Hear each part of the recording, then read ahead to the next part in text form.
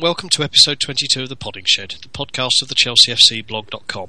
So, the rollercoaster that is life as a Chelsea fan is off and running once again.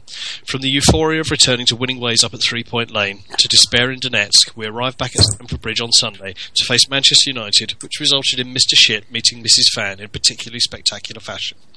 Within 48 hours, the police, the FA and various other interested parties have thrown their hats into the ring, ensuring the chances of a speedy and amicable resolution to the latest Stamford Bridge race war are about as slim as Mark Clattenburg taking charge of another Premier League game anytime soon.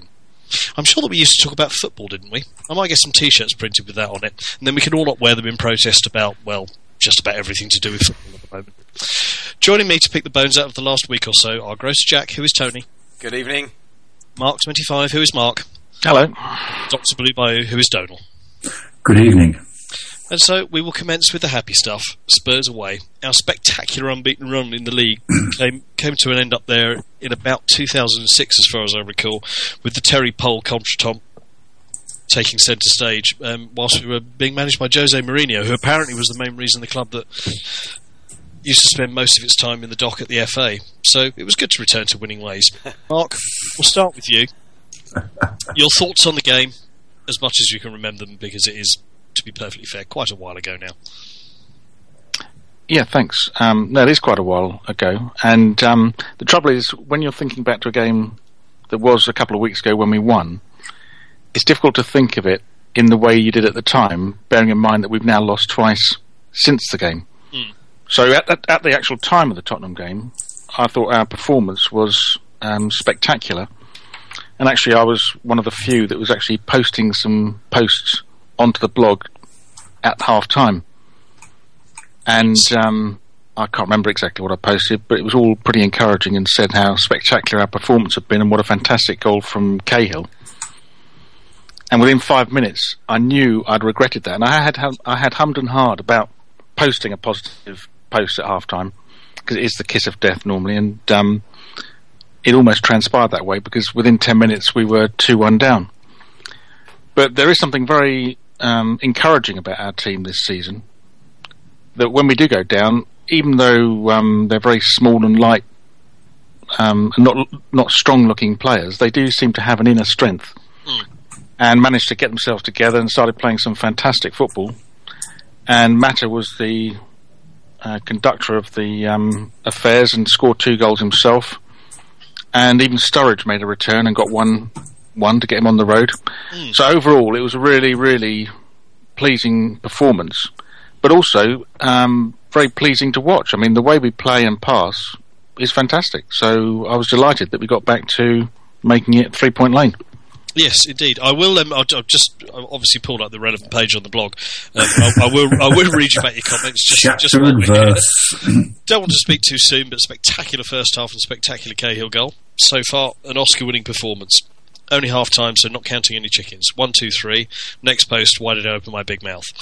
I think it's one of those things. One of the lasting memories of the blog and any number of Chelsea chat sites was the night I'm going off a tangent here, but the night that we don't talk about in Istanbul, and the hilarity and the general gloating and mocking at half time when Liverpool was 3-0 down.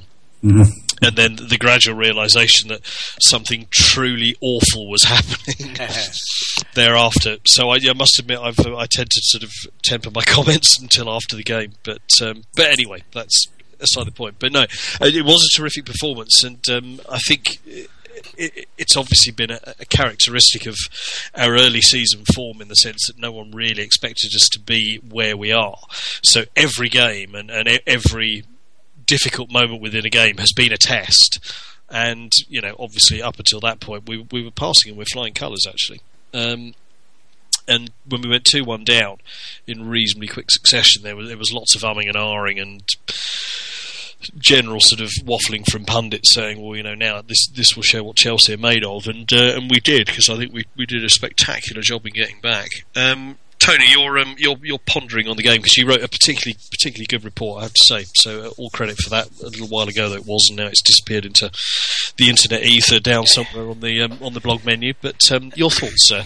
Yes, yeah, I'm pretty much with Mark. I'm a great one for not tempting fate, being a man of science and logic, there is still something, about superstition that makes me uneasy and that sort of thing. And I am, I remember well the chants of "Who are ya? Who are ya?" when a guy called Carnu came on when we were 2-0 up against Arsenal.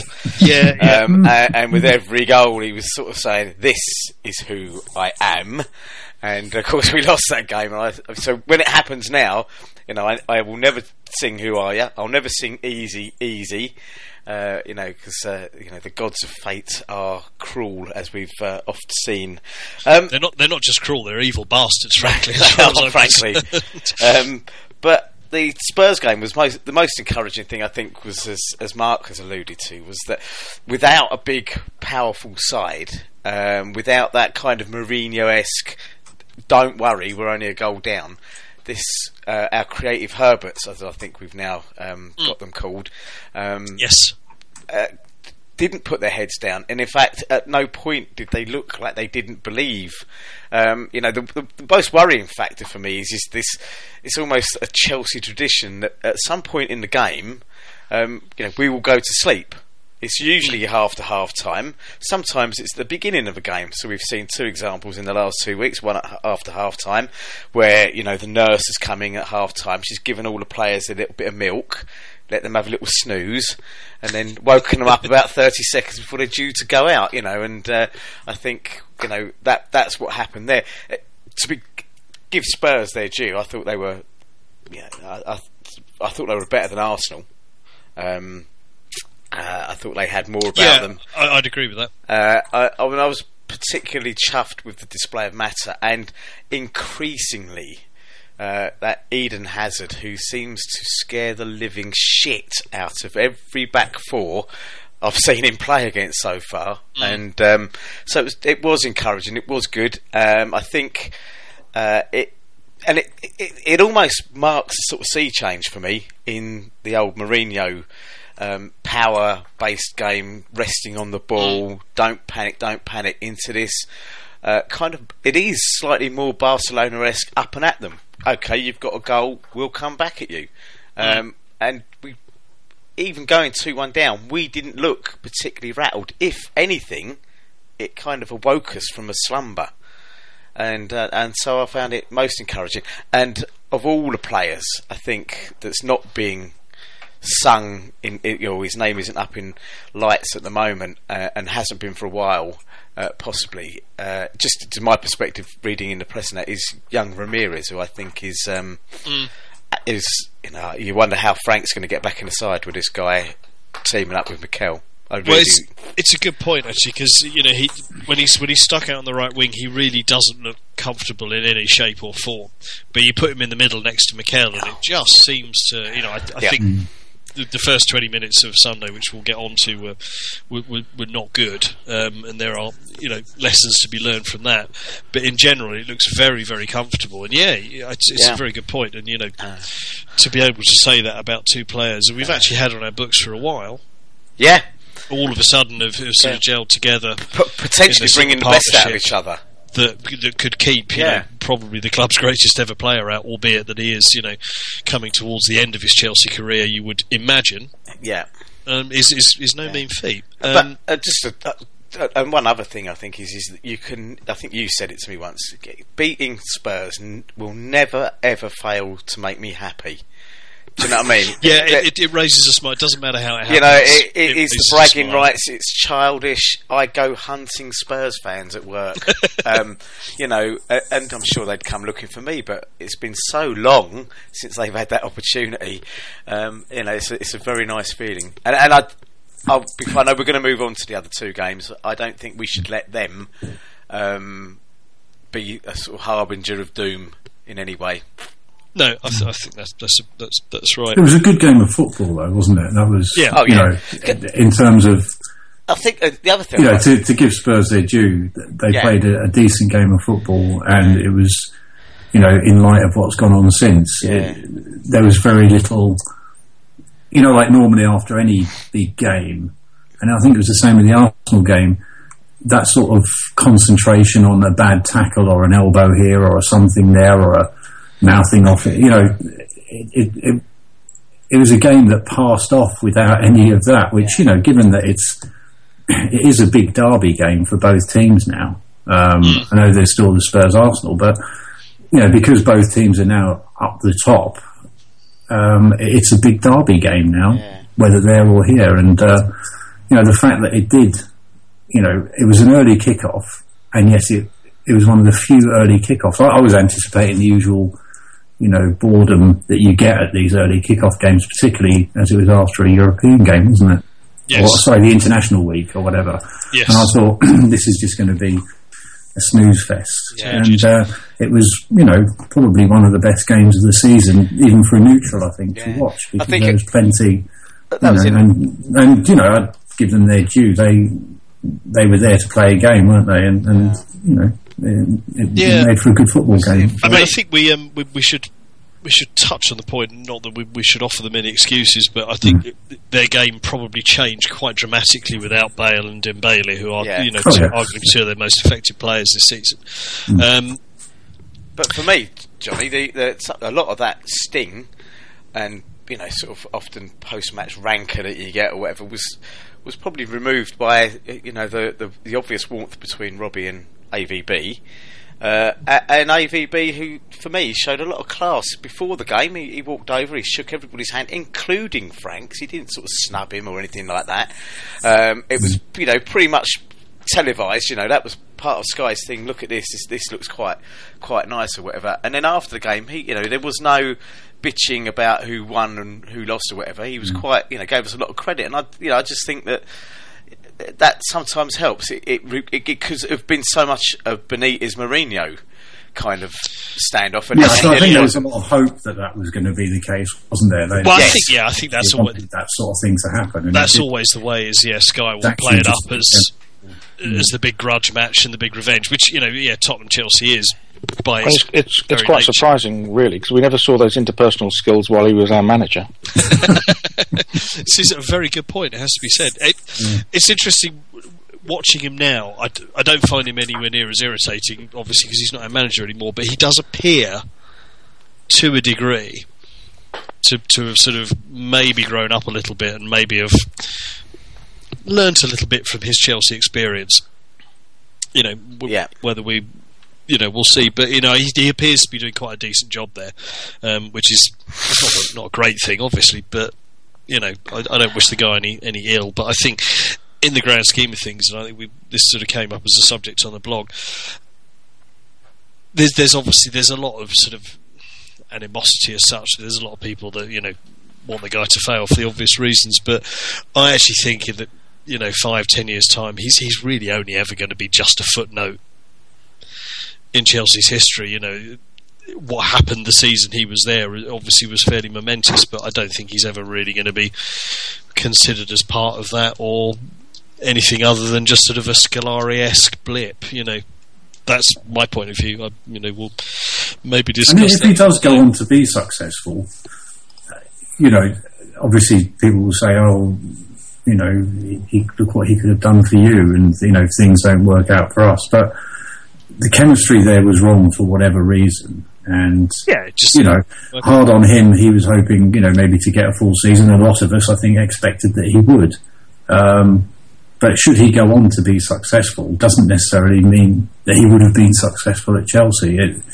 Like teams, like managers and coaches, the whole thing. It's all about, you know, the chemistry as much as anything else, isn't it? And you know, you go back as far as Brian Clough going to Leeds, things like that. You know, undeniably a great manager, but it was just didn't work a car crash, wasn't it? It was terrible.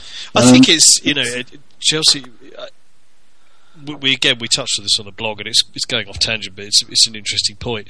Is that certainly since Pullet, I would say we've generally had quite affable, likeable, and successful managers. There's been the odd blip here or there, and I think just, you know, by virtue of what he tried to do or what he wanted to try and do, coupled with the fact that he isn't a very likeable guy to listen to. He doesn't have charisma as such. He's a bit of a technocrat. He's a bit waffly. It's his second language.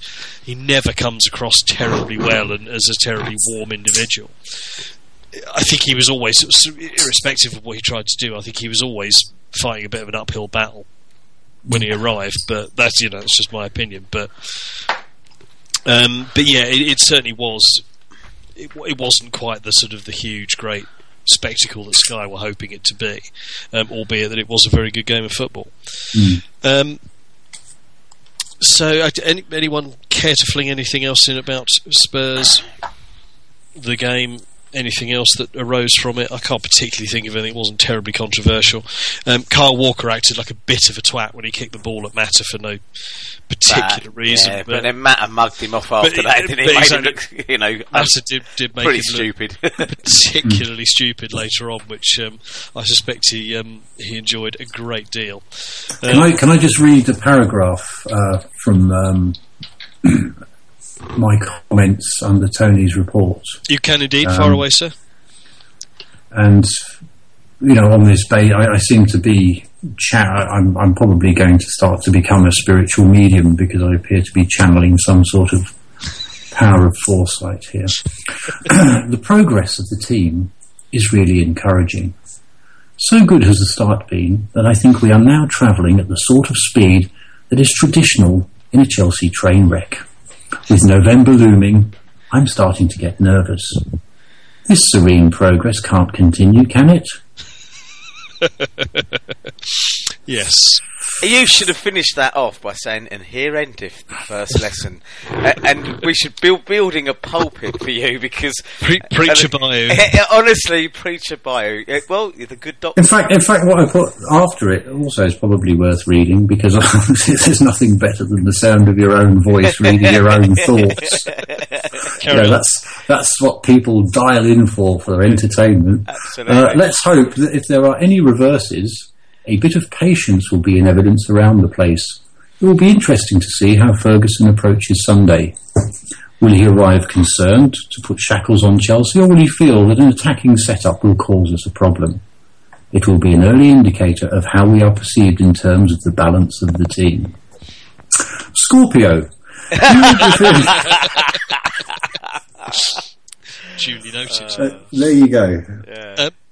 Come to me, I'll read your palms, your tea leaves, your old toenails, whatever. That's a marvellous offer. I suspect one that we may take up at some point when we're desperate to fill space. We moved on some considerable distance out to Donetsk at the Donbass Arena. Why is it called the Donbass Arena? I didn't investigate. I'm sure there's a very good reason. I think it's the Donbass Valley. No, it's the Don Valley, but I think Donbass is the region and so on and so forth. I see. Right, duly noted. Excellent bit of local geography. That suits. Well, I did in my youth read one of the great doorsteps of Russian communist literature, and quiet flows the Don. But we'll deal with that another day. Who by? Just as a bit of colour? Mikhail Sholokhov. Who was accused of plagiarising much of it later. Right. Okay. Well, you see, you don't get this on every podcast. We are culture central, aren't we? Bit of Russian literature and everything. It's all good. We learned earlier on in the preamble that it would have been sensible, obviously, for when we reached Champions League finals and FA Cup finals this year, to have booked a ticket for the Donetsk game, and Mark will now just explain exactly why. Well, as long as the ticket office don't listen to this podcast and trace me back and delete my loyalty points, but I think you may be okay. Ticket prices for football in the Ukraine are unbelievably cheap. Only £5 a ticket. There's nowhere else you can see Chelsea for £5. So late on in the booking process, I did buy 2 tickets just to boost my loyalty points in anticipation we will be going to the Champions League final at Wembley next May. Of course. And as I mentioned, once I had the tickets in my possession, I did contemplate going.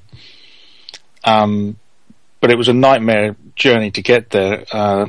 British Airways don't fly direct. I could have gone with Lufthansa via Munich, and that was 8 hours. the cheapest option I found and the sort of shortest flight was by Turkish Airlines via Istanbul, and that was £700 or £800. And based on the reaction I got when I told my wife, the look on her face, I thought, it's really not worth pursuing this. Television it is then, yeah. Yeah, television it was. And in a way I was grateful. I mean, it's not the kind of place you really want to go and visit for an overnight. I doubt I'd have got a hotel on such a late booking, because I was only planning it like one day before. So it probably was best and safer to stay at home. Could you make us all happy by referring to your wife as her indoors, which would then complete the Arthur Daly-esque persona that you're now taking on? You know, sort of wheeler dealer. If I had the keyboards, we'd be having a bit of Minder going on here now, wouldn't we? So good for you. A couple of lessons. I've learnt some lessons in life, Donald. One is, when you get that look on your wife's face, don't pursue an idea. And secondly, don't call her indoors. You may find yourself wearing an organ, so to speak. Who wants to kick off the game? Because all I can remember is defensive farce in about 4 minutes in, or whatever it was. And it was it was just an uphill struggle from there.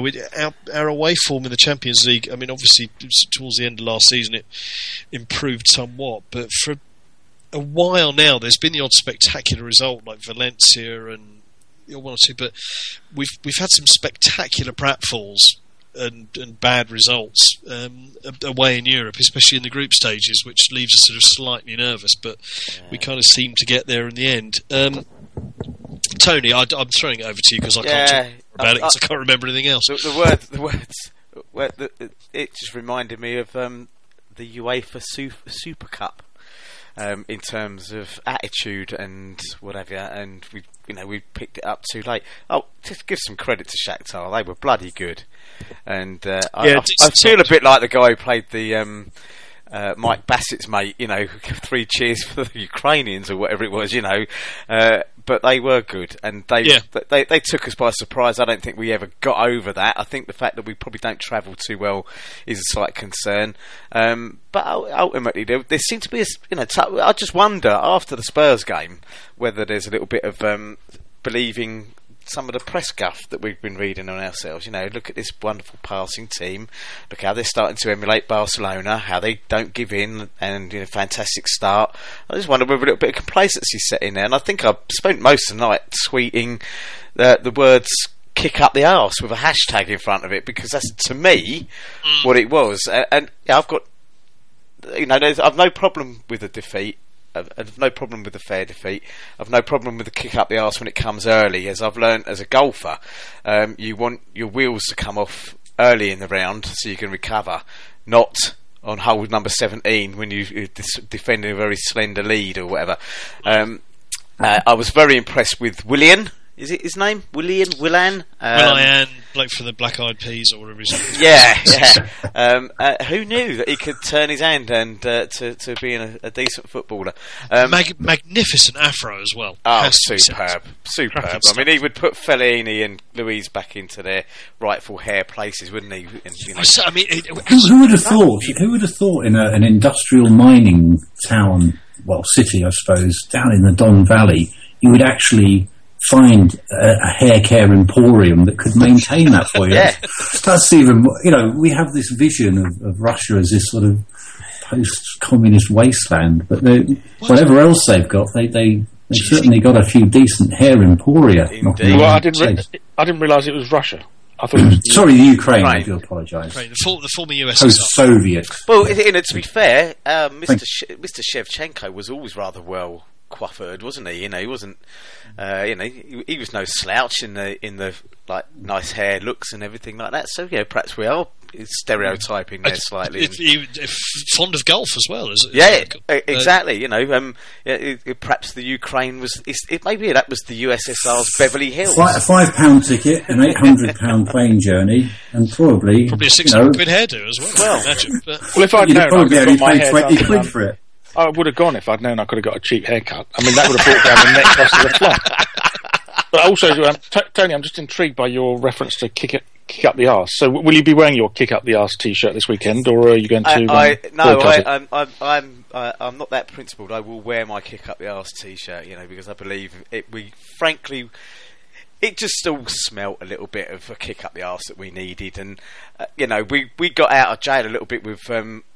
I've probably got this completely wrong, but Nordsjælland, I think. Nordsjælland, pulling off a bit of a miracle result against Juventus, and did us a big favour there as well. But I think people are just there's a bit of the old. You again have to read it through Twitter and some of the comments that come up on the blog. It's like, oh my God, the world has ended, and I'm sure there were a few people sitting there going, get Di Matteo out and rubbish like that, and you think. You get beaten by a team occasionally that are better than you on the night.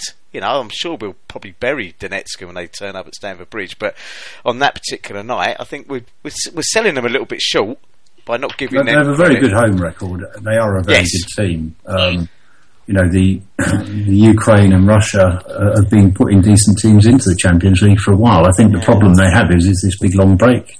They very often qualify a team out of the group. But once the latter stages start, they're actually just getting back into condition, having had a couple of months break. Certainly no mug side. So it's no one goes to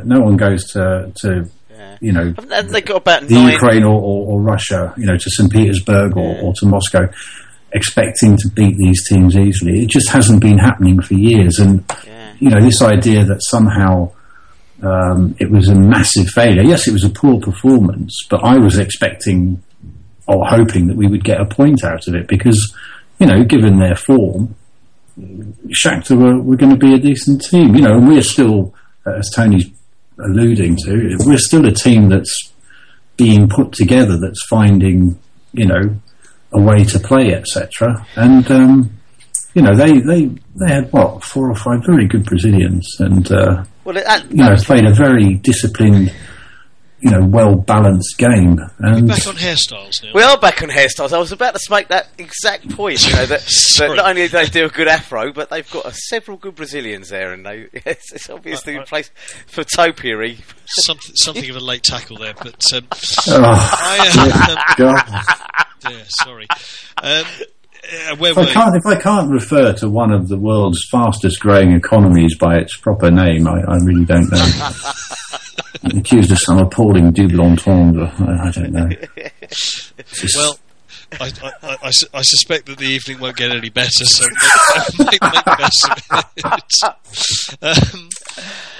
So, obviously, fate is now sharpening its knife, but like I said, we always have a bit of a glitch in the Champions League group stages, and we'll be fine and we'll qualify and everything will be okay.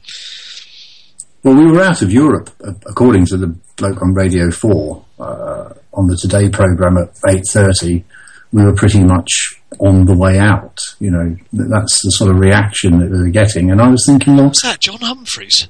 No, they have Gary someone or Gary Bond. Gary Richardson, who comes on about 8:27, and Gary Richardson, I think his name is. Gary Richardson. He used to do a slot on. He used to do a slot on 5 Live. He's quite pompous, I find, but I would just the only reason I was John Humphreys, frankly, is now so fucking old and needs to be pensioned off very, very quickly. This morning there was a slot on the new 4G network that opened today. The on switch was flicked up, and apparently the connection is faster. And he actually made the reference. I want to go back to Bakelite telephones. And it's kind of. Well, the Today programme is way past its sell-by date now, anyway. I think, but I sort of like it since I used to pretend that I like 6 music, but I'm really too old.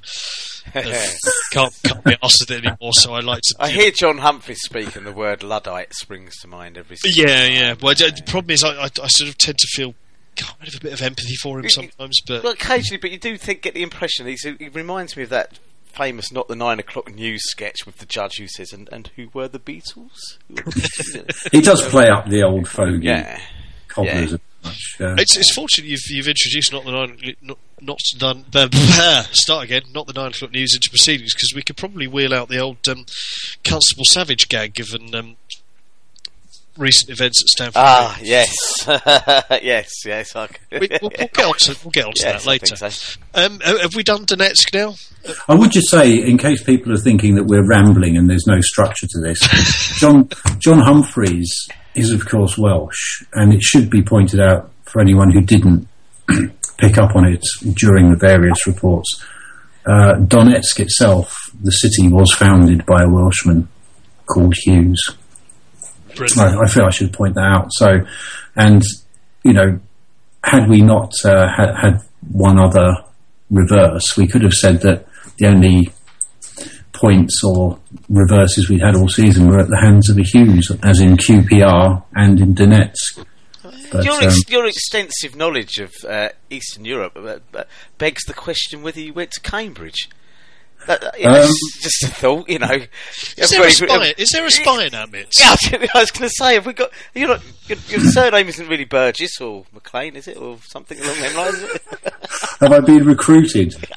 Donald Blunt. Yes.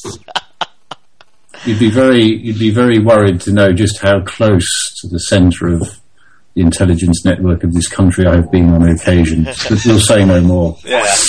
Nudge, nudge. But I don't drink heavily or have any anything other than purely heterosexual tendencies. None that you're aware of, anyway. What was that thing you said I'm admitting to, anyway. What was that thing you said earlier, Johnny, about didn't we just used to talk about football? Well, yeah, absolutely. And listen, in terms of not drinking heavily, you've got about an hour to go, so we're probably going to put that right at this rate, I would imagine. But anyway, that was Donetsk. Who are we playing next? We've got Donetsk again next week, haven't we? Yes. Come on, someone help. Yes, indeed we have. I'm going. Yes, likewise. So we might actually get considerably more than £5. Yeah. Well, we might get a match report as well instead of a lot of slightly off-key rambling. But no, all good. All good. In which case, we move on to Sunday, which, well, there's an awful lot to pick the bones out of, and I suspect we may spend a good hour or so rambling about this. So if you want to go and get yourself a drink, now's the time to do it. Pretend we're pausing it, and we'll just fill in a bit of space, and on we go. Chelsea Manchester United, as our estimable colleague Mr. Peter Watts added on the blog, is that they are generally, certainly at Stamford Bridge anyway, horrible games. You expect there to be competitiveness and a bit of frisson to it, given that you're talking about two of the best teams in the country who've shared 7 out of 8 titles in the last 8 years, but they always just seem to end up being particularly poisonous, and obviously Sunday was kind of no exception. Tony, kick us off. You were there, I was there. Donald, you watched it. Yes, I did. Mark, we will come on to you a little later because you were cruelly robbed of the chance to see the spectacle of football, farce, and everything else that was the game on Sunday. So, Tony, kick us off. Rage. I was still raging this morning on the train on the way into London. I'm still bloody annoyed. I still think,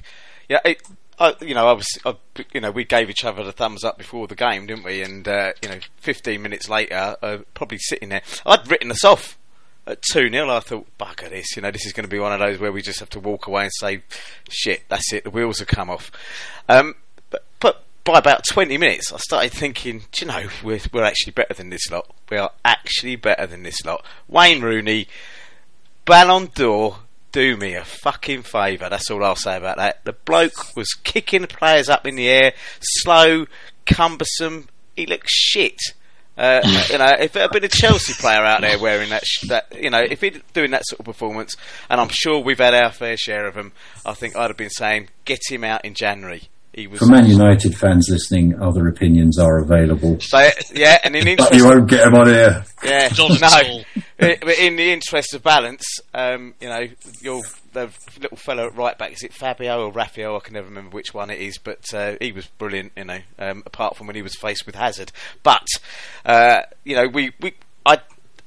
20 minutes, I started thinking, what, if we get a goal back in this, it'll be like last year when the momentum swung violently back in their favour. And I thought, we would get back in it. Mata's goal, which I heard some utter arse gravy from one pundit or another who said that, the keeper should have got it. It was inch perfect free. Yeah, absolutely. Inch perfect Zola-esque free kick. That was put into the only position in that goal where the keeper wouldn't have got to it. It was a work of art. It was fantastic. Sorry to interject, but let's be truthful. De Gea had an absolute fucking stormer of a game. Oh, he did. A couple of those saves were just... it's bizarre. His bizarre save from the Luiz kind of curving thunderbolt that went in was one thing. But the save he made from Torres' header, towards the end of that half or whatever, was fucking hell. That was Gordon Banks-like. I mean, I've watched it on the replay. It was almost over the line, and he kind of just reached back and just managed to scoop it out. I mean, I'm sure there wasn't anybody who didn't think it had gone in. I certainly did. Well, it's sort of what reminded me at the time, and it's slightly different having watched it back, but it reminded me that I think it was against when Arsenal were playing Sheffield United in the Cup many years ago. David Seaman, he just sort of defied gravity and sort of reached back into the goal and scooped. Well, he hadn't gone over the line. Scooped the ball out. It's sort of so did Roy Carroll. Mark Clattenburg refereed as well. We should hasten to add. Just we're not starting conspiracy theories, but we should point that out for clarity. But I think you're absolutely right in the sense that I think most of us thought after the disastrous first 15-20 minutes, when we sort of opened our eyes again, Mata got them back, and we outplayed them completely. I think Tony has got it wrong when he says when he disagrees with the guy who said that the goalkeeper could have got there, because I'm fairly sure that there's probably somewhere in the Rift Valley where you get these huge genetic outliers. There's a bloke of about 8'5" who, if you stood him on a pair of roller skates and kicked them from under him, would have fallen that way and saved it. But other than that, you're probably right. I was at that point when that goal went in, when Mata scored. I thought, what we can do this. We don't look. We've gone back to that post 2-1 Tottenham kind of verve and style, and it was almost like the players developed that sense of belief. The first 15 minutes was poor. I don't blame Cahill. I don't blame Luiz. I thought Hansen's dismantling of Luiz on Match of the Day 2 was fucking shocking, right? And he should... I would have smacked him. It was over the top, but I thought Luiz was fairly shit for the first 15 minutes. I disagree. I thought he didn't do anything. The one to blame was Ashley Cole. Where the fuck was he for both goals in that left-back position? He got murdered because there was no one in front of him. Yeah, but for both goals, he's a left back. When I played at, back in my time when I played football, left back meant that's where you were. You were back in that position, stopping people, going over to the wingers, trying to get the ball off them, tackling, blocking, whatever. You weren't fucking somewhere down in the middle, underneath a parasol, sitting in his deck chair, waiting for the ball to come down. Both him and Ivanovic were a long way forward. Mikel as well. Yeah. Mikel is now playing much further forward. I said this on the blog. We gave AVB pelters for this high line, but we played that way on Sunday, certainly for the first 20 minutes or so, and we got absolutely crucified for it.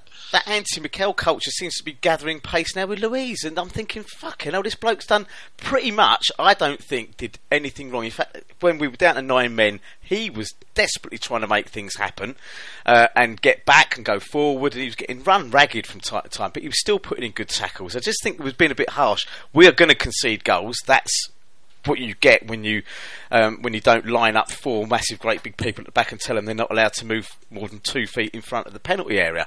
I'm sorry to interrupt you in full flight. I would just like to briefly thank Mrs. Dyer, because she's delivered me a can of Guinness. Carry on. See, this is getting more like Test Match Special. It is, isn't it? It is, and I've got nothing. I've got half a glass of Coke. Mrs. Jones from Gwynedd, who's made this marvellous cake. And, well, my daughter's actually made some fairy cakes at the weekend. I think there's 1 or 2 left, so I'm kind of hoping there'll be a delivery of those later on. But anyway, just go back to Fred Truman coming in. I'm going to stick to the kind of game, because I'm sure we'll have the Battenberg discussion sooner or later. But seamless link almost. Yeah, the second half, I thought we were fabulous, and at 11 against 11, the equaliser came. I thought, you know what, this is going to look bad against Man United, because they looked rattled. They really did. They looked bereft of ideas. Yeah, because I sorry to interrupt you, Tony, but I thought initially, obviously with a 2-goal lead, they were sitting back and, you know, were comfortable just defending. Yeah. And then, that was for most of the first. And then the last 10 minutes of the first half, I thought, well, we seem to be making them look a bit uncomfortable. Then we got the goal. And I thought they'll come out second half and they'll get back on their game. Yeah. And they couldn't do it, could they? They couldn't. Normally, United, they even if they sit deep, they can knock the ball long and someone picks it up. Yeah. But it got to the point where they were just hoofing the ball up the pitch, and there was no one up there to get it. No. And that's not. They couldn't break out of it. There was like a stranglehold there on the game that they couldn't break out of for quite a significant period. Yeah, well, until Rooney we got the equaliser. Yeah, I was shocked by just how poor Rooney was. And Van Persie does not live off long ball service. That's not his game, is it? Let's face it. So, and then obviously, but it has to be said, and we don't wish to open up the Torres can of worms, but he can finish. Yeah, he can. And I think ultimately, had the disaster of the game not panned out the way it was, I think it would actually have been a story of 2 strikers, one that can finish and one that can't. Yeah, I think the Ivanovic sending off. My personal view is a bit harsh. If Torres has got a reputation for diving, and that was what warranted his second card, what the fuck has Ashley Young got? This is a guy who would fall over in a supermarket if a tin of beans 2 aisles down the road fell off. He's just that was but I can understand if you go behind a player and raise your hands, even if you don't intentionally, you didn't stick a foot into him, but if you go across the back of a player, 9 times out of 10 you're going to get done, and get done. And to be perfectly honest, if it had happened to Hazard at the other end, we'd been bellowing for whoever to get sent off. And it is by the letter of the law, and I don't wish to overstate the rule book, but it's denial of an obvious goal scoring opportunity. The sad thing is, I think, is Ivanovic, although he was caught the wrong side, if he'd stayed the wrong side, he's probably got just enough pace to have, perhaps put him off. And the other thing is, obviously it's easy to say that now, but even at the time, let him score. Okay, it would have been 3-2, but we proved that we could come back. It was. I'm not having a go at the bloke. He's got a split second. He it's a natural reaction, but you just think it would have been better to let him have a pop. He might well have scored. But that would have been 3-2, but we still would have been in that game. Even after that, even down to 10, I didn't think we looked particularly bothered. We seem to have the players and the mobility in the middle of the field now, which caters for the loss of a player. I think what was disappointing was that we got ourselves back in the game. United probably got caught in that mindset of we're 2 up, we'll just hold this. Yeah. Then couldn't get out of it, and then as soon as we got to 2-2, there was that slight relaxation which you're naturally going to get. And the first time they pushed forward, Cahill got too tight, Van Persie turned him, put the ball in, and Young got the wrong side of Ivanovic. And we basically made maybe 4 or 5 mistakes all afternoon and conceded on 3 of them. And that was what was so disappointing. And that's what United are good at. That they, on their day, they have finishers all through the team. And if you give them the chances, they'll take them. Well, I think that's the point, in the sense that it was pretty much billed as a contest between two teams who are great going forwards, but are probably a little bit shaky at the back, and that's really what it panned out to be. Oh, yeah. Albeit that they were a little more clinical in terms of their finishing, albeit that obviously the winner was offside. That's the word I was looking for. Yes, that's. And he was offside. Even everyone says he was offside coming out of the net. He was actually offside when the initial shot was taken. Yeah. If you look Yes. at it. Yeah. He was offside. He was never onside at any point in the whole move. It brings to mind that old Ferguson quote about I can never remember which Inzaghi brother it is, but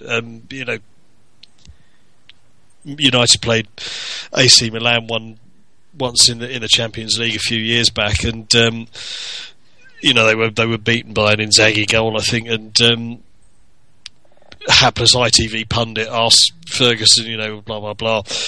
Did you think that Inzaghi's goal was offside? And he said something along the lines, "The lad was born offside."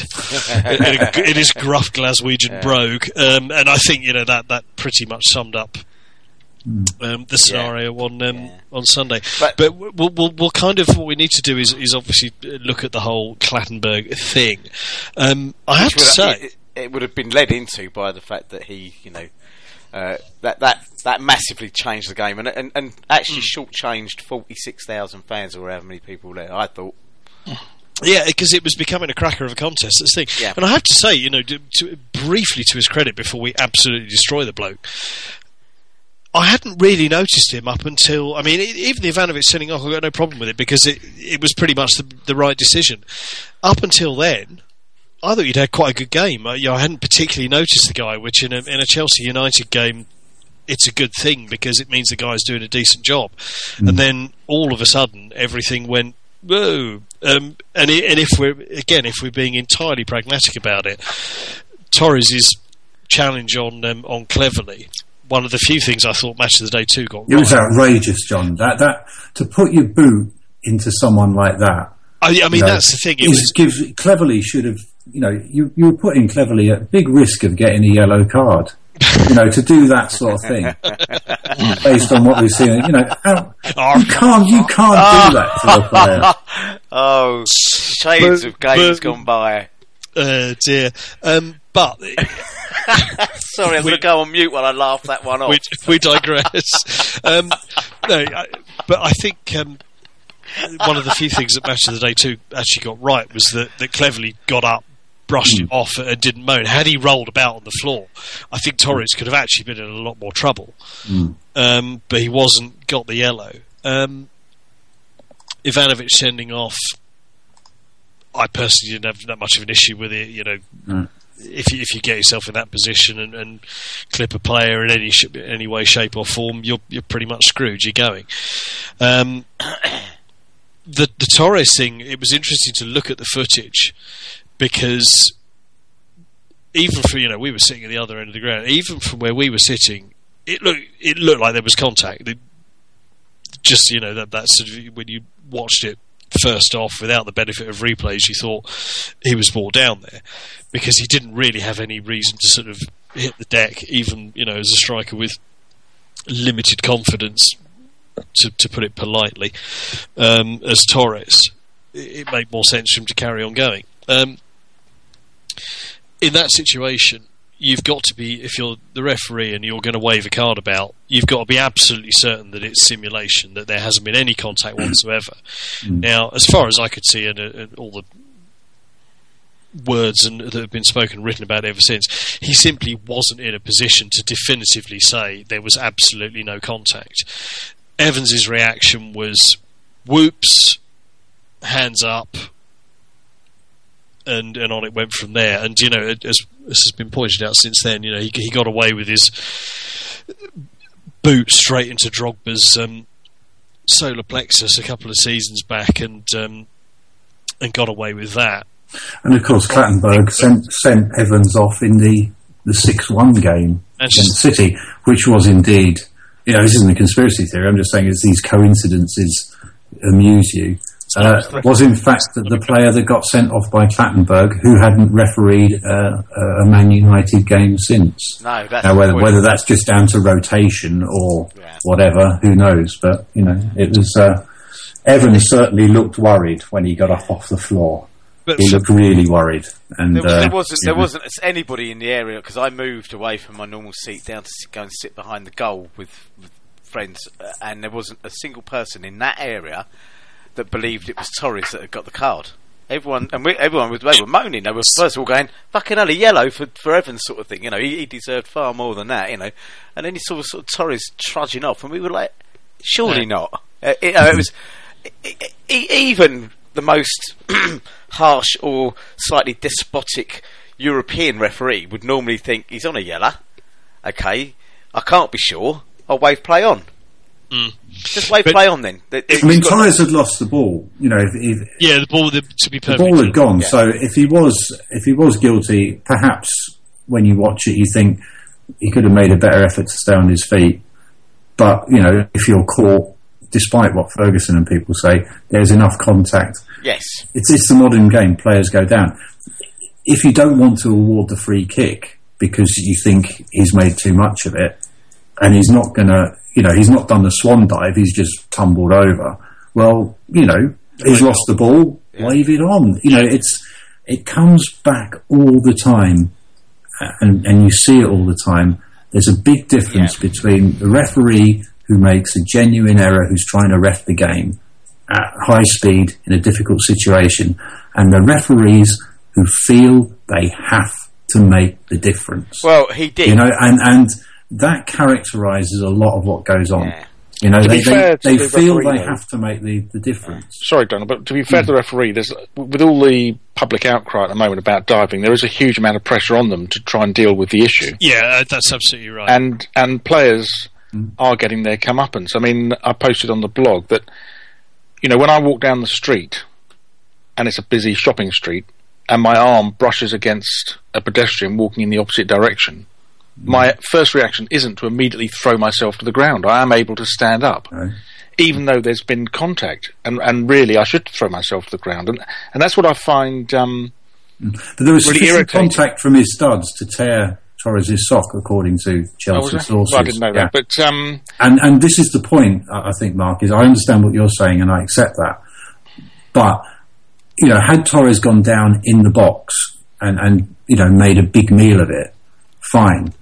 I could accept what you're saying. This was just another tumble in a game, a fast-moving game where players were going down. I just cannot see the logic of, you know, if they want to stamp it out of the game, fine, but you pick a particular incident and a player that's already been booked. And we all know how the game is refereed. No, I accept that. Let's put that Torres situation to one side there, but I think the general mood at the moment is amongst pundits is if there was contact, you have the right to go down. No, I don't think the game should be played in that spirit. No, I agree with Mark. Yeah, that is from the pundit side of things. I think, you know, you've even had professionals on Twitter saying, if there's contact, I would go down. You're running at pace, I guess. You know, you're just going to use little things to your advantage, which people do every day. You do it in meetings. You spot a little weakness, you play on it, or whatever. I think there's nothing particularly wrong with that. I think in this particular case, you know, that referee, none of the if you like the fallout that's happened after it would have happened if he'd have just wave play on. We'd have moaned about it. We'd have said it was a fucking blatant foul. But you'd have got over it. The game would have carried on. We'd have been down to 10. It may have been a different result. It may have been 3-2, 4-2. It might have been 3-all. Who knows? But the fact is, it was such a contentious decision against a player that had a yellow card. Okay, and we'd already had. You know, I will say this, and I don't think it's corruption. I've said that before. I think it's the cloak of incompetence that's been waved around those. That's a fuck up. Yeah, there's no there's no conspiracy. It's just a fuck up. Absolutely. But when was the last time Manchester United had a player sent off at Old Trafford, let alone two? You could argue the same with Liverpool, with Arsenal, or whatever. You know, that is such an unusual thing, and even if he applied a little bit of common sense, it's a pressurised game. I take that, but yeah, we all have this overriding. You know, we all have a cerebral cortex, which is our thinking cap, which allows us to take a breath, make a decision without that immediate reaction, if you like. You know, and all he had to do, he could have just waved the play on. That's all he did. But he chose, and I think it was even highlighted on that crappy match of day 2 that it looked like he realised he'd made an error. I think that's the point. When you actually looked at, and it was pretty clear actually when you looked at the footage. Clattenburg, and this was, this is where you have to call his judgment into question, because he marched over to Torres immediately in the manner of a man who went, right, he dived, I'm booking him. Yeah. When he simply could not have seen. There is no way in a million years. No, he was way back down the pitch. Whether there was, and even the likes of the estimable Graham Pole and every referee that's been quoted on, and they've all been out, Dermot Gallagher, Jeff Winter, any number of them. But they have all said the simple fact is, if you are in any doubt that there was no contact, or there was contact, there was no contact, if you are in any doubt, you don't give the card. Yes. And you could see the moment he pulled the card out, the look on his face changed a bit. Oh shit! That's me in tomorrow's papers kind of thing. Yeah. Because he'd screwed up. He knew he'd screwed up, and I think it was impetuousness. I don't know what Torres has done to. I want to make one more observation as well, though. And one that actually, for me, ratifies that he knew he'd made a mistake, because he booked Valencia later in the game. Yeah, after what looked like a foul by John Obi Mikel. And it was almost like, look at me, I'm making it back up. Yeah, I'm levelling things out by booking this player. But to me, it looked like Valencia had gone down under a strong challenge, not a bookable challenge, but he'd gone down legitimately. And for me, that was referee saying, shit, I know I've done wrong here, so I'll book him. It reminded me of the drunk person who tries to pretend they're not drunk by trying too hard, in that sort of sense, You know what they are. They've done it. They're just a bit of fronting up. I just don't. I don't understand. As I say, I certainly agree with Mark. This idea of contact. What is contact? A foul is a foul. You have to be sure, and it's this issue where certain referees in certain games seem to feel that they need, they need to do something. There was no need for him to do something. He didn't have to book Evans. He didn't have to give a foul if he didn't want to. If he thought it was, Evans going in and Torres jumping out of the way and rolling over, fine, wave play on. There's something in the psyche of some referees where there's a difference, and you can see it, and you can sense it. There's a difference between a referee who gives a yellow or red card in error because he thinks something has happened and he's got to do something about it because it's serious, and this, I'm going to impose myself on the game. He's done his career more. He's done his career more damage with this than if that was it. Fine, he's cocked up. I maintain it. Just to sort of make a point, the interesting thing about it is that in the past we've all used it. Everyone's used it. Is the old, these things even themselves out over the course of a season. Rah rah rah rah rah. The tighter the league gets, the more these things are going to have an effect. I think in the last 5, I've just been digging through the stats. In the last 5 years, I think United have beaten us the league by 4 points. I think once the gap was about 9 points. But in 3 of the other years of the last 5 years, the gap has been 1 point or goal difference. And the tighter these things get, the less room there is to spout that, these things even themselves out over the course of a season. Actually, no, because ultimately we were robbed of at least a point. And but do you know what, Johnny? I can accept it. I can take it that there are these characters who are refereeing who just have these meltdowns, and you'll never get out of the game. It's just you have to suck it up, and I can cope with that. I can cope with that now that we've been so successful and blah blah blah. I don't feel that I need to let it kill me. What really gets my goat is they must have a fucking Rolodex sitting on the desk by them. Is all these Man United Herberts who then list, and Rob Smythe, I don't know. I mean, that was idiocy. You know, I don't think I've rarely read such a bad article. It went. It's this charade that newspapers now run of they have their sports section with their proper report, and then all the knobheads are allowed to go on and spout their own nonsense because it's a blog, it's opinion, it's comment. And he came out with this litany. Apparently, we haven't beaten Man United other than by the referee's help since about 1731. Yeah. And they list this great big long list of, this happened, this, and this. There's one contentious game I can think of where we scored from a free kick where Terry got a foul, and you could say, well, it was a bit of a soft decision, and we got a free kick from it. They still had the opportunity to defend a free kick. You know, but it's all that shite that does my head in. You know? I can take the losing, I can take the incompetence of the referee. That just happens. It's then, you know, for the people who've walked away and had it handed them to them on a plate to turn around and say, and Ferguson, of course, is the archdeacon of this church of nonsense. Well, the hilarity. Sorry to interrupt, but the hilarity of his post-match interview, his nose beaming away, but was well, you know, yes, there was contact, but Torres brought it on himself. Well, the fuck are you talking about? Senile old man. Yes, and where is the reporter who's going to stick a microphone under his nose and say, "You're talking shit"? Absolutely, because not only did he say that, he also said, "I've waited 10 years to get a decision here."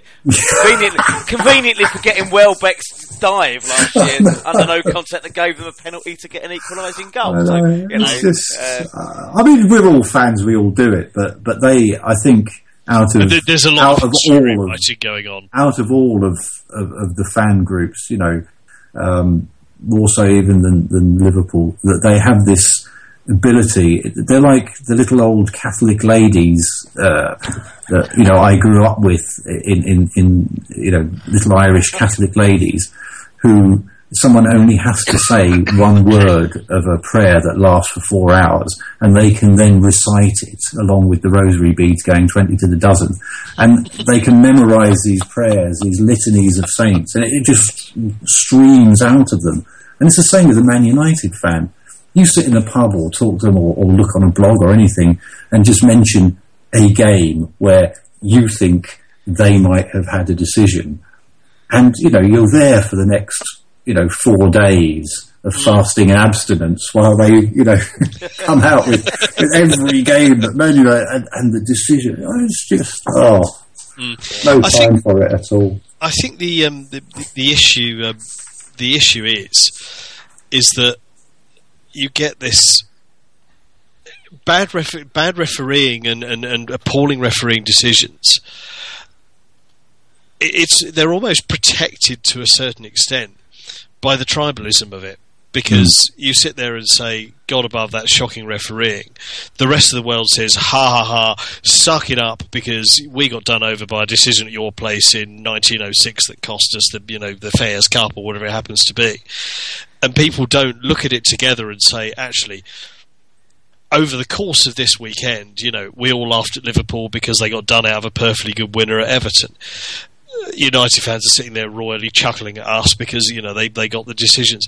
You know, we don't look at it collectively as football fans and say, fuck me, really, surely something could be done about this. It's just ridiculous. To be honest, Johnny, I don't think anything can be done. I think the goal line technology, you know, does a ball bounce over a line? You know, that's black and white. And that's the straightforward stuff, yeah, absolutely. Yeah, that's straightforward.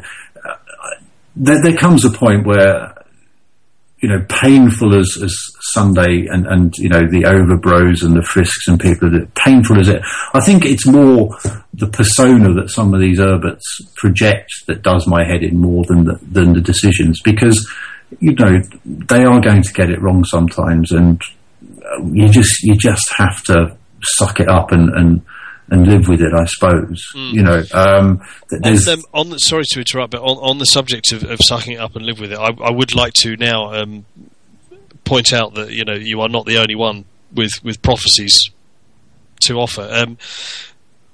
Whilst I mentioned earlier on that we shouldn't mock when teams are many goals down, Arsenal Reading is now 4-4, and into extra time. Jason Roberts has gone off to form a breakaway timekeepers union, according to my Twitter feed. I nicked that joke.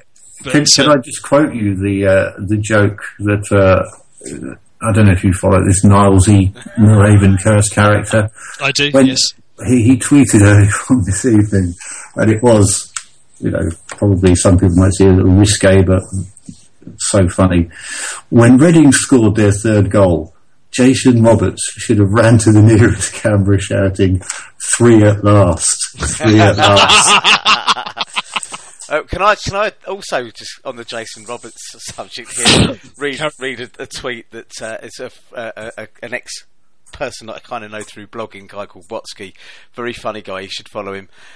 Jason Roberts is arguing with the ref in Reading Arsenal game over time added on, and he's going to be refusing to wear a watch next week. Oh, these are the jokes, folks. This is what we want, isn't it? Yeah. I was about to invoke the spirit of Tism myself there. This is what we want, or this is what they want. I can't remember. Anyway, yes, I think we've digressed. Yes. Mark, you were cruelly robbed of the opportunity to watch this spectacle. Over to you for your 4 penneth. Yes, I was cruelly robbed. Although I was obviously checking the score on my phone, and as the score was going against us, I was sort of thinking, well, maybe it wasn't such a bad idea that I missed it. But yeah, it was the first home game I've missed for, years. I can't remember how long ago it was. And it was a family function organised by my mother, who should have known better. And, to be honest, I think family members and friends shouldn't organise events, either not in the football season at all, or at least restrict it to Thursday nights. So, it doesn't affect us because we don't play on Thursday nights, and it's got the added benefit of well, we hope we don't. None of our Spurs supporting friends or relations will turn up. So I was extremely miffed by that, and also it made me think back to Gareth Bale missing his game against us. That it's bad enough that us as fans have to miss games, but footballers shouldn't miss games for that kind of reason. And if you are paying someone $100,000 a week, it should be in their contract that they're not allowed to impregnate their partner in a month that will result in the birth taking place during the football season. So basically, all births of professional footballers should be after the Champions League final and before any European or World Cup takes place. I don't know. I have to disagree with you there, Mark. But that's you're way offline there. The money there is in football now. There is absolutely no reason why you can't have a fully staffed maternity sort of wing attached to any football ground, such that the missus gets wheeled in there, player goes on pitch, when the event starts happening, off he pops. Sub it off. The thing is, I like Mark's idea. There's that money in football that you can do that. I like Mark's idea, but I'm just thinking of poor Raymond Domenech, because he is the man who, he has his superstitions, and there were rumours at one time or another that he wouldn't pick players of a certain star sign. Now, if all footballers' kids, some of whom go on to become footballers, are only born within certain months of the year, it's going to cause it'll cause chaos. This is true. Yes, from an astrological viewpoint, it's unworkable, Mark. It opens up a can of astrological worms like you wouldn't believe. But I'm personally all in favour of it, and you've kind of got that obstetrically sound, but astrologically suspect. I think is. I still think they should just have a. I tell you what, they'd be leading the way on the water birth thing in the bath, wouldn't they? Yeah. The communal bath, all the players they don't use around it. They don't. Just fill it up, stick the missus in it. Get a few fans in there chanting encouragement. I tell you what, I think we found the logo for the Podding Shed the Podding Shed T-shirt. Yeah. You only sing when you're birthing. Well, no. Obstetrically sound, but astrologically suspect. Yeah, exactly. That's a T-shirt. That's what we want. Oh dear, oh dear, oh dear. Right, where Mark was telling us, wasn't he? Yes. I've got nothing else to add to the game. I mean, the only bit of the game I saw was I recorded the whole thing, but I can't bear watching games when I know we're going to lose. So I just watched the 15 minutes post-show on Sky, and Graham Souness was extremely complimentary towards Chelsea and thought they were fantastic. And Gary Neville, despite what we used to sing about him, I think he's a very level-headed pundit and tries to do his absolute best to be fair and even-handed. And I quite like him, to be honest. And he was complimentary about Chelsea. So it sounded like, even though it was a bad result, our performance wasn't disastrous. And we should remain upbeat. There was much to be happy about. I mean, obviously it was overshadowed by the decisions and what came after. We should move on to, obviously, it's in the very brief lifetime of the Podding Shed, we've had one race controversy, and now it appears we have another one. So we may as well touch upon it. I was back home by the time I'd sort of learned what was going on, and Twitter was going into overdrive about what happened. And then there was talk of the fact that Chelsea had made a complaint about the referee, and it seemed slightly strange. And your immediate reaction is, it's a bit sour grapes, all right? Yes, shite decisions, but surely it's time to move on. But then it all started becoming a little clearer as to what was going on. I mean, we're all well aware of roughly what has happened and what's been reported so far. Facts are fairly scarce in the sense that everyone's throwing their fourpenneth in, but the parties involved are remaining reasonably quiet. And there's now an FA investigation, there's a police investigation, there's any number of interested parties throwing their fourpenneth in about what should and shouldn't happen. The referees union is standing four square behind Mark Clattenburg. Neil Warnock thinks we should be punished, but then again, Neil Warnock is an appalling cunt of a man. I just had to throw that in because a tweet has just come up in front of me. My personal feeling about this is that no good will come of it. We've just got ourselves out of one appalling mess on that side of things. I completely understand. If Mikel or one or more of our players believes that something has been said to Mikel and to an extent Matter as well, that is inappropriate and or racially motivated, then the club has to do something about it. And we can't, whilst everything is being race related in the game at the moment, is being viewed through the John Terry prism. This has to be treated as a completely separate incident, which it's never going to be. But we will try and get over that. For me, there's sort of two conflicting points to it.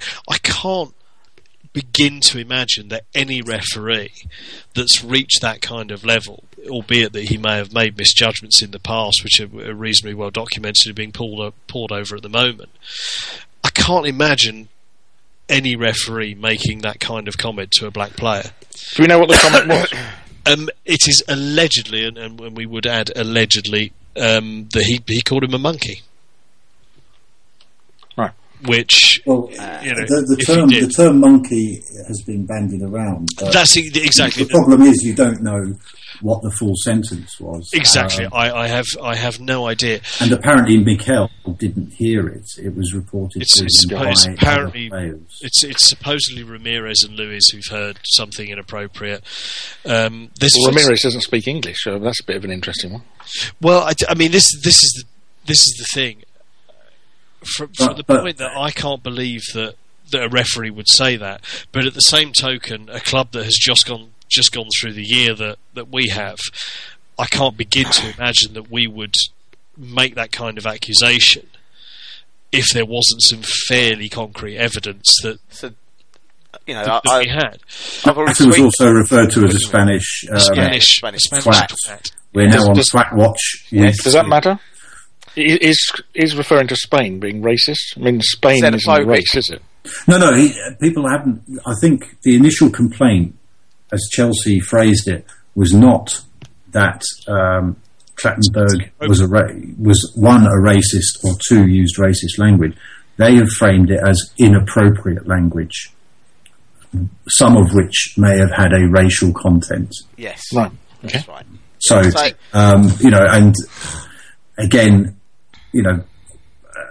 as John is saying, you've got to be very careful with this because there's so few proper facts out in the public domain that it's very difficult to make any judgment other than what you're saying, which is, on the one hand, people find it hard to believe that a referee would make those references, but on the other hand, surely to the living God, the senior figures at Chelsea sat around a table and had a good bloody look. Well, this is precisely the point I was going to make, and I think I made it on the blog. I certainly did it on Twitter.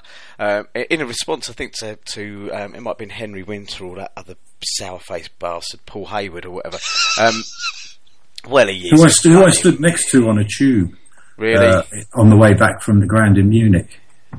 Yeah. Did he smile? Did he even grunt? Horrible. No. Anyway, why didn't I kidney punch him when I had the chance? I suppose I was just feeling you should have done. I would have crossed your palm with much silver.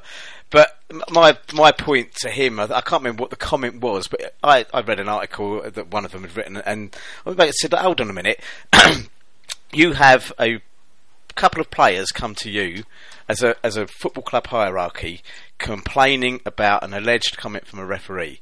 You have gone out of your way for the last 10 months to make it very plain that you don't accept racism or sexism or any sort of ethnic or whatever it is derogatory comment against anybody based on any of those attributes, okay?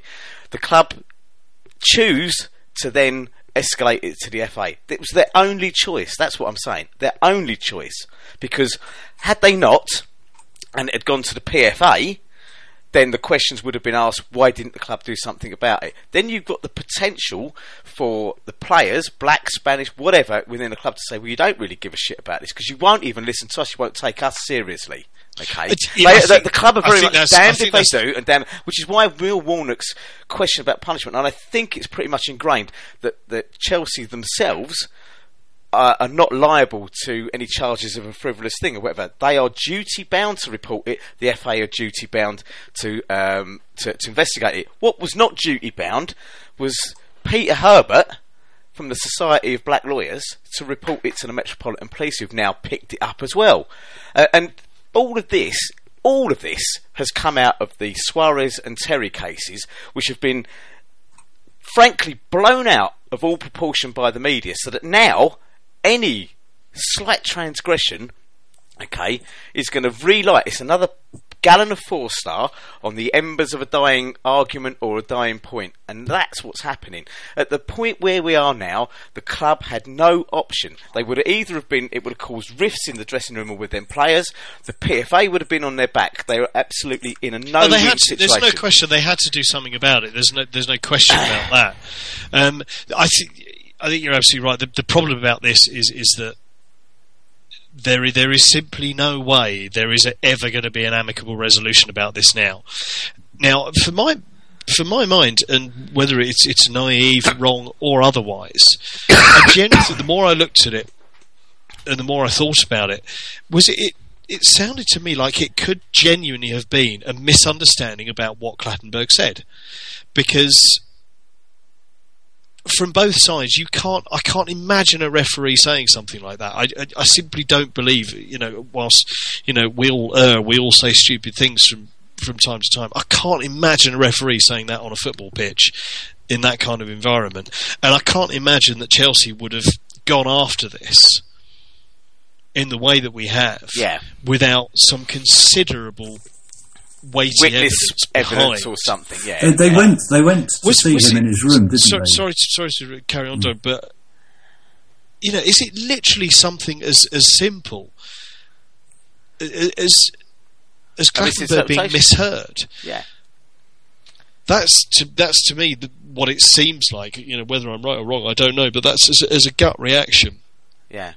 That's to me surely what it sounds like it might be. And if John, after the game, they went to see him in his dressing room. Okay, there was several people, and depending on, the Daily Mirror made it sound like a pub brawl.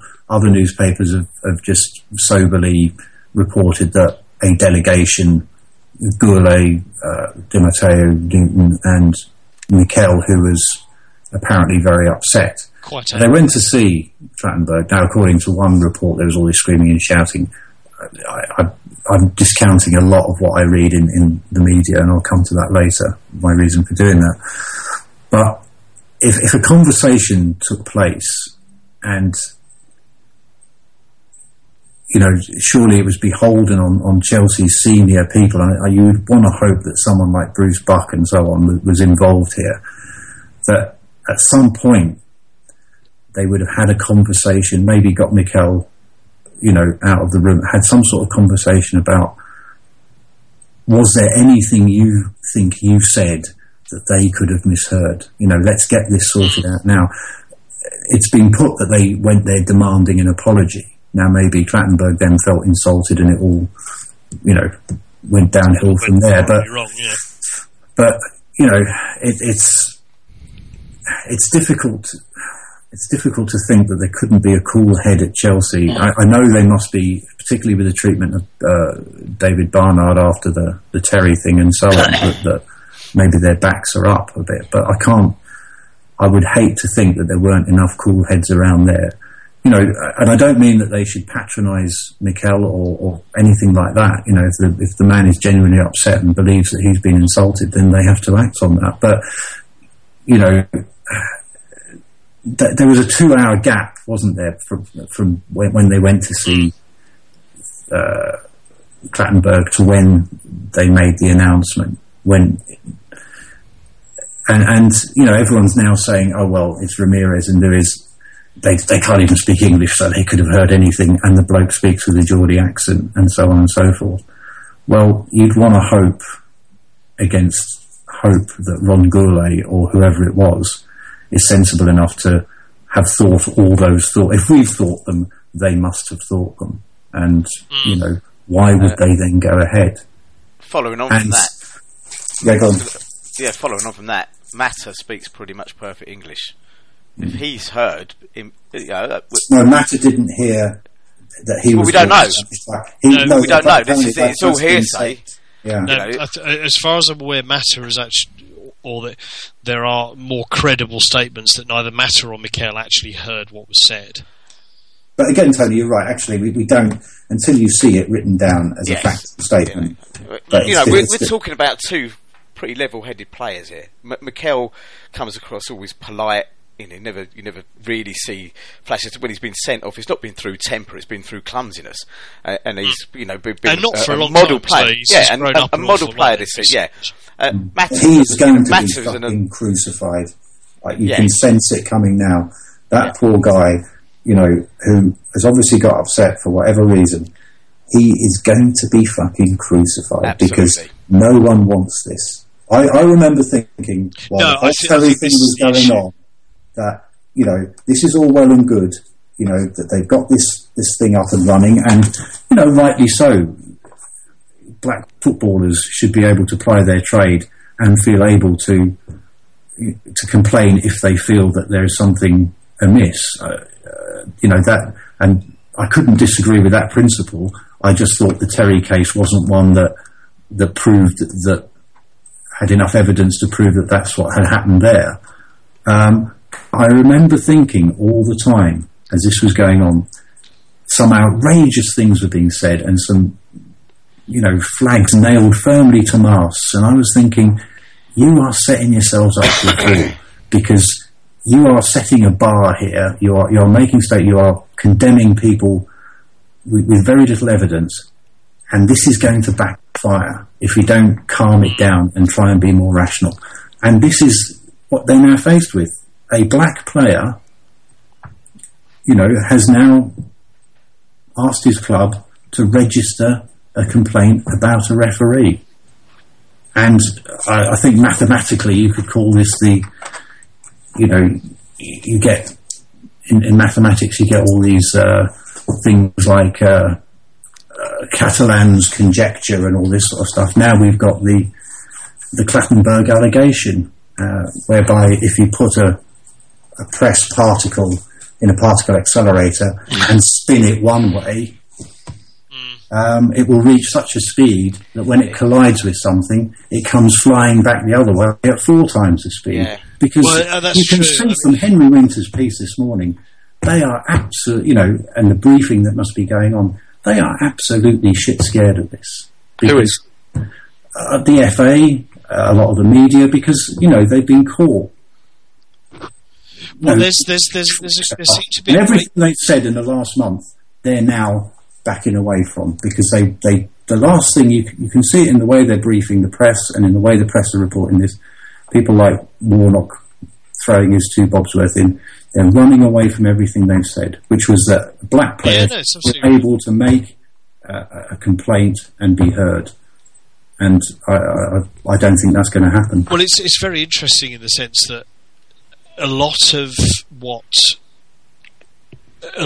been said, and this is very, very early days, but you have to watch this. And I was talking to a friend of mine who's music industry and has been involved in the X Factor in the past, and this is obviously an entirely different point, but the relevance of how the media works. And he said that obviously, when an act gets voted off, that's it. They get put up against 1 or 2 acts, and one goes. But he said if you look at the week beforehand and the press coverage that act has got, it's generally always negative. Whereas the other acts who are likely to be in the bottom half of it, who may come up against them, there's positive stories. The terrible struggle I've had, and he's absolutely right. And he's given sort of actual examples of this. And this, to me, where this is going, is very interesting in the sense that, already we've had Mark Clattenburg's work for charity. I mean, it's that blatant and it's that stupid and it's that simple. But we have Mark Clattenburg doing work for charity. Now, John Terry does work for charity. Most footballers do. But no one was keen to mention that when John Terry was in the dock.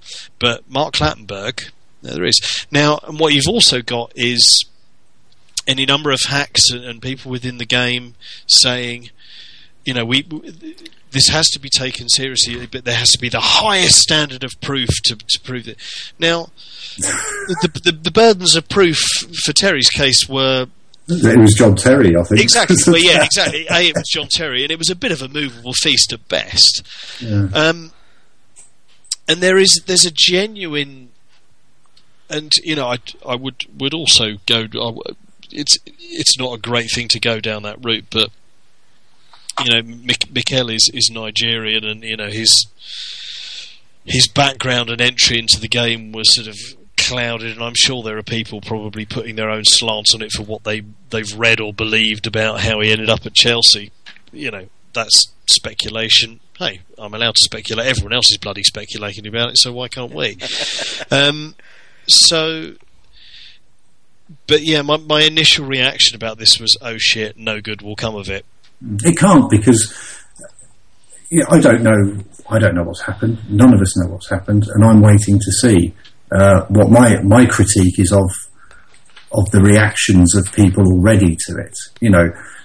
Mark Clattenburg, he may have had a shit game on Sunday, but I don't want to see a person have his life ruined in the way that they've gone after John Terry just because he had a shit game. If he has genuinely insulted those players and used the language he's used, well, he'll get, coming to him. But that should be, a punishment that is commensurate with what he's done. Equally, it doesn't have to be hung from a tree or anything. But equally, if there's been a misunderstanding, well, let's get it cleared up. But, you know, it just strikes me that all the time the Terry thing went on, it was very obvious a lot of it was much more about John Terry than it was about really caring about Anton Ferdinand and his feelings. And I think we're starting to see that now in that, you know, John Obi Mikel questioning a referee, suddenly it's all back the other way now, in that, you know, we're thinking the unthinkable. Hell, you know, we'll think that there's paedophile priests next, and where will we be then? You know, it's this actual fact that it can't possibly be a referee. I'm not saying it's Mark Clattenburg at all, but I'm saying they're now saying exactly the opposite to what they were saying before, which was, you know, if the captain of England is guilty of something, then a black player should be able to accuse him of that. And that was all fine and good. But now it's not so fine and good because it doesn't suit people's agendas. And that's what too much of this is about, is agendas and so on. The dark thought I had about why Chelsea might have had to go down this road, and this is just purely to show you how off-kilter I think most of us get thrown, is Mikel was very close to that Terry incident and has never been quoted, and I don't know if he signed a statement or said anything. And maybe he has some view on what went on that day that he's never spoken about. But as soon as something happened to him, he made sure that Chelsea, you know, were aware that he wanted their backing in the same way that they backed his captain. You know, I've got no evidence for that or anything, but, you know, this is a sort of maelstrom you're in now. I prefer to think of it as a situation that should have been sorted out in the dressing room and in a calm fashion. It hasn't. Yeah. You know, but if he has been insulted, and I'm quite prepared to believe he has, you know, and that's nothing against Mark Clattenburg as a person, but this idea that it can't be a referee, you know, you can't have that attitude.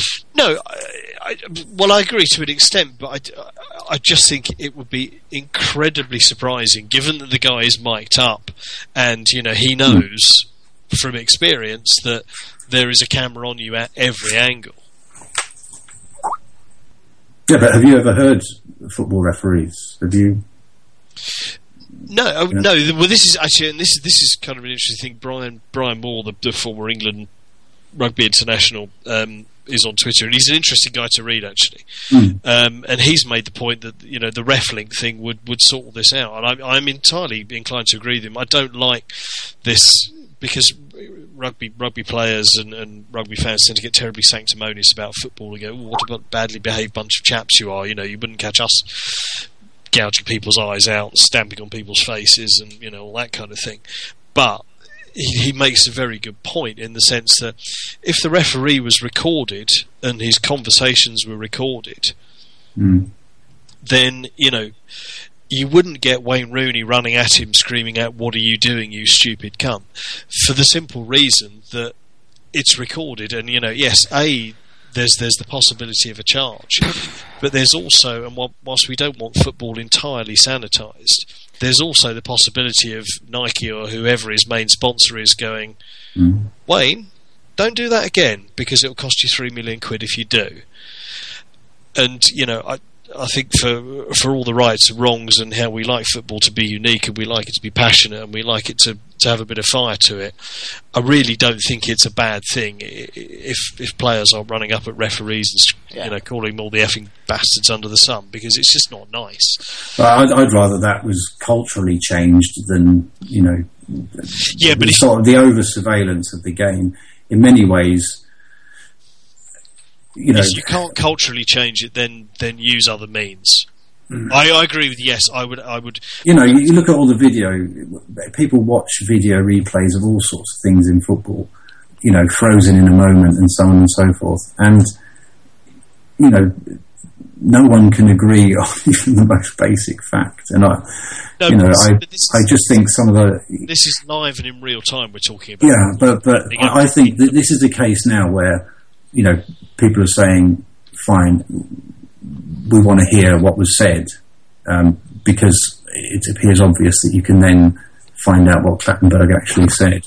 But then there will be other cases where you can't hear what the player is saying to him, and he then says something that sounds like he's being insulting, but as with John Terry, could be repeating words back. You know, this whole idea that somehow I don't think that's solved that way. I think no, it's not going to be solved. But I don't think that's a good enough reason not to, to dismiss it.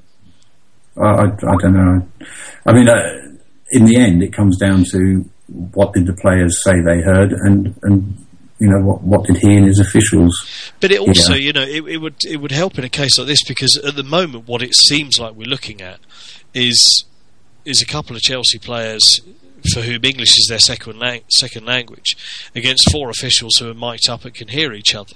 Now, again, we are speculating, we do not know what has happened, but if all 4 of those officials say, Clattenburg says, it's absolutely not the case, I didn't say that, and the 3 others who were mic'd up at the same time said, no, I didn't hear him say that, then who's the benefit of the doubt going to fall with? Is it going to be the Chelsea player, Chelsea, the club who harbour the racist John Terry, or where this is going to go? Really, yeah. I think we all know where this is going to go, and it's not going to be pleasant. I don't know. I just, you could mic up the referee, fine, but I just think there are always unforeseen consequences of things you do. If you're miking up the referee for decision reasons, that's a different thing. If it's to start monitoring language and interchanges between referees and players, I think that could end up in a vale of tears. But that's just my opinion on it. I was interested that there's a Society of Black Lawyers, actually. So when I heard that earlier on today, I looked it up on Google, so I want to have a look at their website or whatever. And as I started typing in Society of Black, it gave me the drop-down list of all matching phrases, and there's a Society of Black everything, including engineers, actuaries, composers, journalists, surgeons and accountants. Oh, blimey, yeah. But the Society of Black Lawyers website is not working. So either everybody's trying to look on their website, or it's been hacked. Intriguing. I don't know. People seem to find this very strange. I don't find it strange at all that there should be these societies. But I think they've... if you're a minority in a majority profession, it's fairly natural to band together. I would have thought. I don't know, but will there be a society of Welsh engineers or whatever? It's an interesting point in the sense that I think that the statement they've actually made, and I'm trying to find it online, but I can't, is that they stand behind Mikel and Mata. So it's kind of it's not it's not just a black thing in inverted commas. It is kind of, well, if we believe this thing has happened and we want it investigated, we're not just representing the man whose skin colour corresponds with ours. We're talking about all those affected, kind of thing. At least they've been bleeding consistent. They backed Ferdinand, and now they're backing Mikel. Well, fair enough. They're being consistent. People seem to have a problem with this, but I don't. In answer to your question, Donald, I just typed in Society of Welsh, and it's come up with 3 options: Welsh treasurers, Welsh translators, and Welsh rabbits. Seriously. I think it is. Done the same to Google. Yeah, absolutely right. It is a fairly serious one. It's one that often crops up in the pub. About why we would have this, and if a player was to say, "How about a society for white players?" It begs a serious question that you can have representative groups of a particular skin colour. I mean, I stand firmly on the basis that if you're not allowed to abuse somebody on race, you're not allowed to abuse them on nationality, height, or any physical attribute that they can't do anything about. There is no difference. And people go, yeah, it's all the history of the black people and slavery and all this. Well, that was 200-300 years ago. Fuck all to do with me. And I can't keep living with the sins of the fathers and having to put up with some sort of, when you're born with sin, which is one of the reasons I've rejected religion years ago. It's like, fuck off, I was born. what do I have to do with anything, like, you know? And you've seen enough on your own account, frankly. Yeah, I just find it all a bit tiresome. I think, you know, we're going to stand. You're right. I don't think it can end up anywhere good. But Chelsea as a club were damned whichever way they went. Yeah, they could have paid Mikel and Mata. They could have said, "Look, here's $500,000 each. We don't want this. Shut up." It comes out in 10 years' time. Can you imagine? Chelsea tried to cover this up. They tried to put a blanket over this terrible thing that happened. You know, I think they've done the right thing. They've said to the FA, "This is what our players have said. Can you go away and investigate it?" It's going to be complicated now because a bunch of different Herberts have decided that they're going to go and complain to the Metropolitan Police over something that they haven't heard, seen, witnessed, or anything. I mean, I think this is the problem. Is the culture, and to be perfectly honest, you know, if the CPS after, you know, the best part of a year of 8 months of investigation and whatever it was, and 4 days in court for a case that is usually decided in a morning, that attracts a £2,500 fine. If you can't get enough evidence from that to convict someone, I suspect unless there is a proper smoking gun with Clattenburg, you know, are we really going to go down the route of dragging this through the CPS and everyone else? You know, well, exactly. I think the best outcome. It's going to be chaos. If there's no proof, is the FA come out and say there's no proof. We don't believe Mark Clattenburg said it. There was a misinterpretation, but Chelsea were right to report it and get it investigated. Clear all round. Yeah. I very much doubt that. By the way, it's now 5-5 between Reading and Arsenal. Yeah, no. Can we go and watch the penalties then? I think we're pretty much we're pretty. Apparently, two of them took their shirts off and threw them in the crowd at full time. Would they have got booked for that?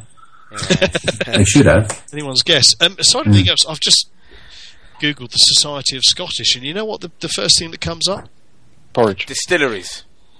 No, armigers. People who are entitled to use coats of arms.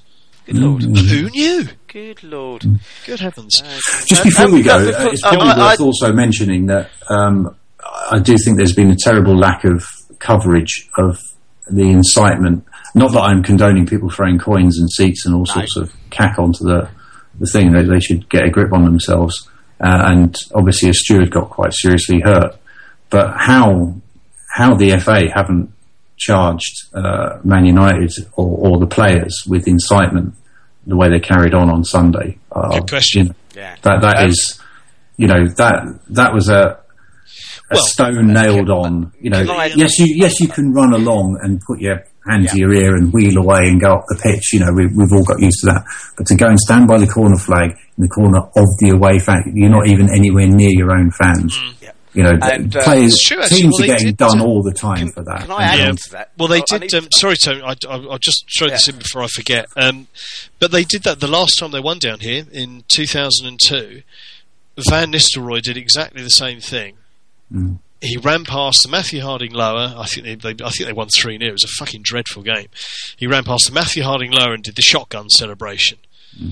And, you know, I can't remember what the outcome, whether we got charged for, you know, failure to control our fans or whatever nonsense it was. But, you know, things were thrown and people got pissed off about it because he directly incited the crowd, you know. It'd be interesting, I mean, leaving us out of it, it'd be interesting to see what would happen to Tottenham, Arsenal, Liverpool, Everton, some of those who, say, in a big, you know, must-win game up at Old Trafford, put the ball in the net with 5 minutes to go and all went in the corner. They wouldn't get away with it. Absolutely certain they wouldn't. No. You know, that's... The one thing I want to add on about that is, because I'd moved along, so I was a lot closer to that than I would be if I stayed in my normal seat. Rio Ferdinand was almost doing a kind of fist-pumping salute into the crowd as if to say, have some of that. And he did it longer than Hernandez and all the other players did. He stood there, fist raised in front of the crowd, you know, sort of pumping his fist at them, and we all said, you know, it's just asking for trouble, isn't it? And it is, but I mean, listen, to be perfectly fair, you know, if we're being pragmatic about this, he's been, you know, 40,000 people have been calling him all the cunts under the sun for 90 minutes. They've been abusing me on Twitter for months. I'd fucking give it back to them as well. I don't agree with it. And I don't dispute that, John, but that there are, you know, there are situations that are occurring, and other people are getting. You know, a guy runs along, whips his shirt off, he gets a yellow card in front of his own fans. It's the consistency angle that there was a situation there, particularly because of the Ferdinand Cole thing and so on and so forth, and you know. That some things, no one's even said anything. That's what makes it's not that, you know, I'm not saying Clattenburg should have gone and given all yellow cards or anything. I don't think it was for him to do. You know, it was a situation that was beyond the referee to control. But, you know, it's the fact that there's been almost no mention of it. In all the coverage of the steward getting badly in, you know, what seemed to be quite a bad injury, and you know, the moronic throwing coins on and bits of seats.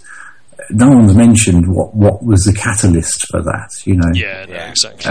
It just seems very, you know, very one-eyed in that sort of way. I think just I think we probably we're almost done our lot, up to 2 hours. I will read an email that I've just received from Nick, our esteemed blogmaster. Yes, I've seen it as well. Gents, I've just returned from an unplanned but very boozy evening in the pub. I'm not in the best of health, as it were, so I'll post episode 22 of the Podding Shed in the morning. My only aim in life right now is to find my bed. Apologies, yours in unexpected inebriation, Nick. Well done, Nick. You'll be able to listen to this on Wednesday morning. Can I go ahead? Yes, I'd like to finish. I'd like to finish with an observation that last night I was in the local pub and did the pub quiz. Yeah. Mm. And we got to the tie break, and where I lost the tie break question because it was one of those "Who am I?" ones. You know, the "Who am I?" They give you the clues. And the "Who am I?" was I was all over TV in the 70s and 80s, but I've been completely irrelevant for the past 20 years. I am closely linked with music of the 1960s, and I am famous for wearing tacky, shiny shell suits. I've been in trouble with the police, and I'm despised by the whole country. And my answer of Liverpool supporter wasn't right, apparently.